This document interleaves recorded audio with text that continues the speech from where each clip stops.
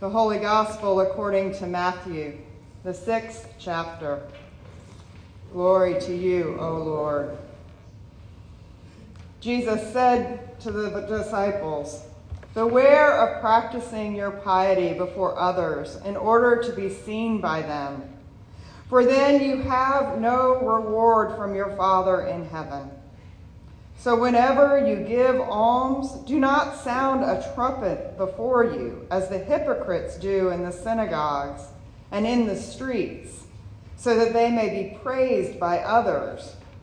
Truly, I tell you, they have received their reward. But when you give alms, do not let your left hand know what your right hand is doing, so that your alms may be done in secret.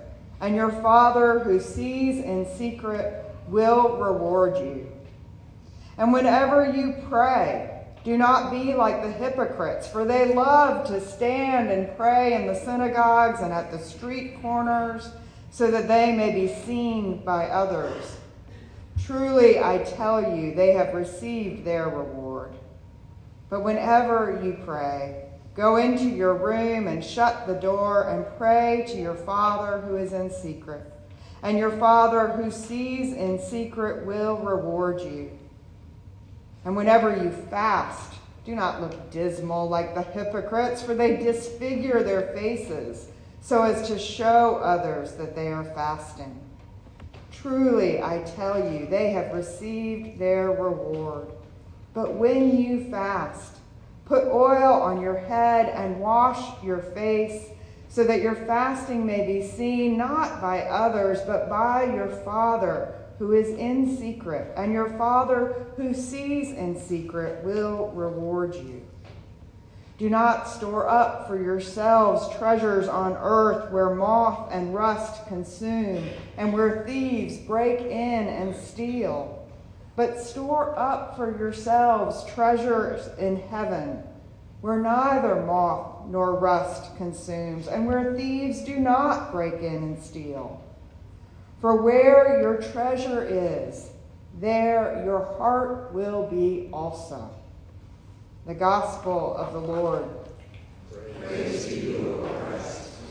Please be seated. Let us pray.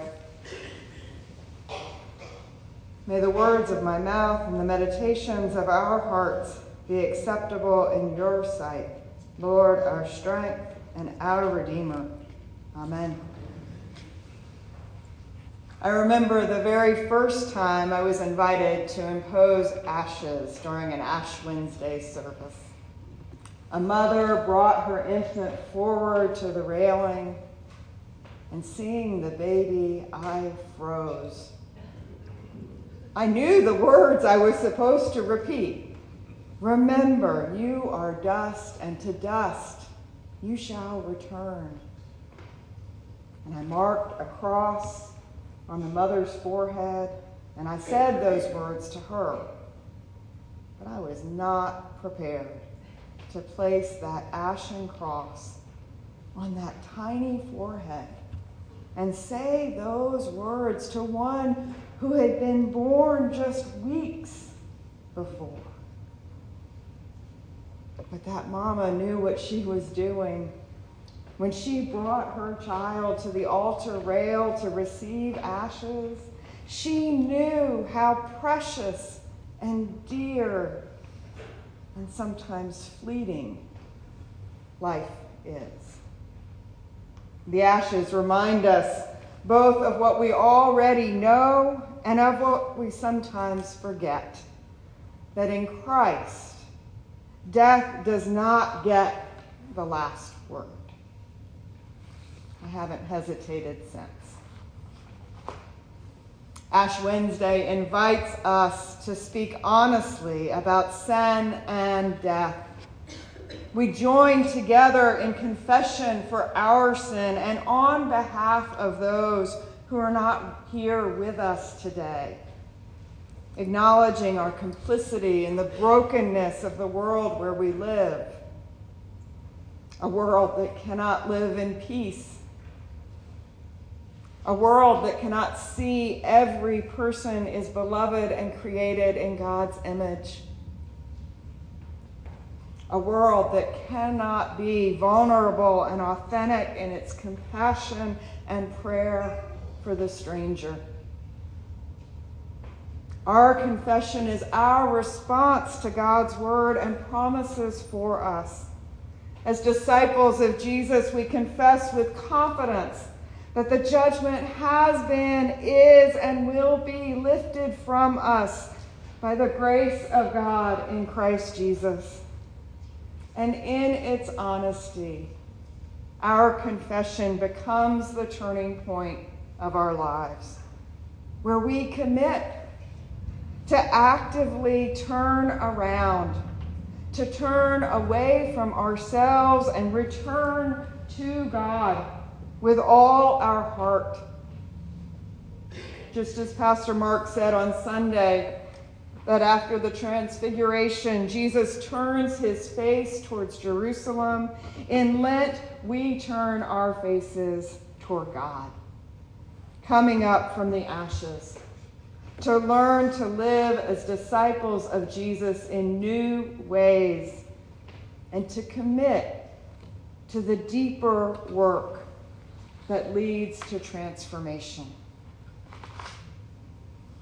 Here at Grace, our midweek learning and worship will focus on deepening our practices of prayer, both communally and individually.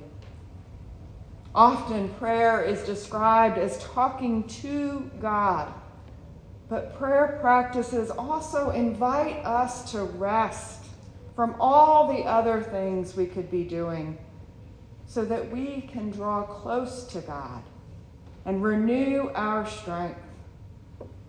Spoken prayers let us name the concerns of our hearts, but because the best conversations aren't one-sided, prayer also asks us to wait on the Lord to speak.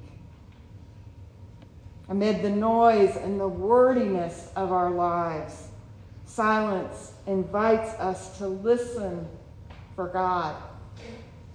So one week we'll explore a prayer labyrinth where prayer is combined with movement. And another week we'll experience different kinds of healing prayers.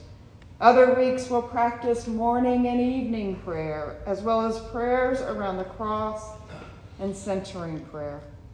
And throughout the season, Jesus' words in Matthew's gospel will remain with us.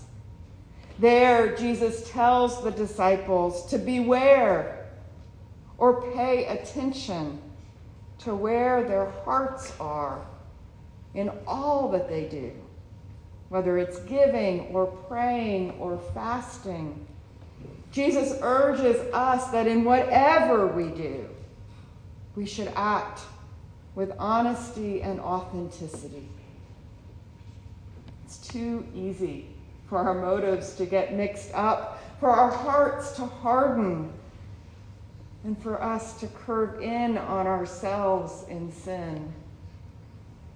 In a world that is so often transactional, rewarding merit and achievement, we are called to remember that discipleship isn't about what we get or whom we impress, but who we are in relationship with God through Christ, forgiven and reconciled. So on Ash Wednesday and throughout this Lenten season, we are invited to focus on how God's grace-filled and loving responses to us defines who we are and how we practice our faith day by day. Let us pray. Good and gracious God, we give thanks for your abundant grace and mercy and for your steadfast love. Thank you for forgiving our sin and for inviting us to return to you again and again. Reconcile us to you and to one another as we practice our faith and deepen our relationship with you. We pray in the name of your Son, Jesus Christ. Amen.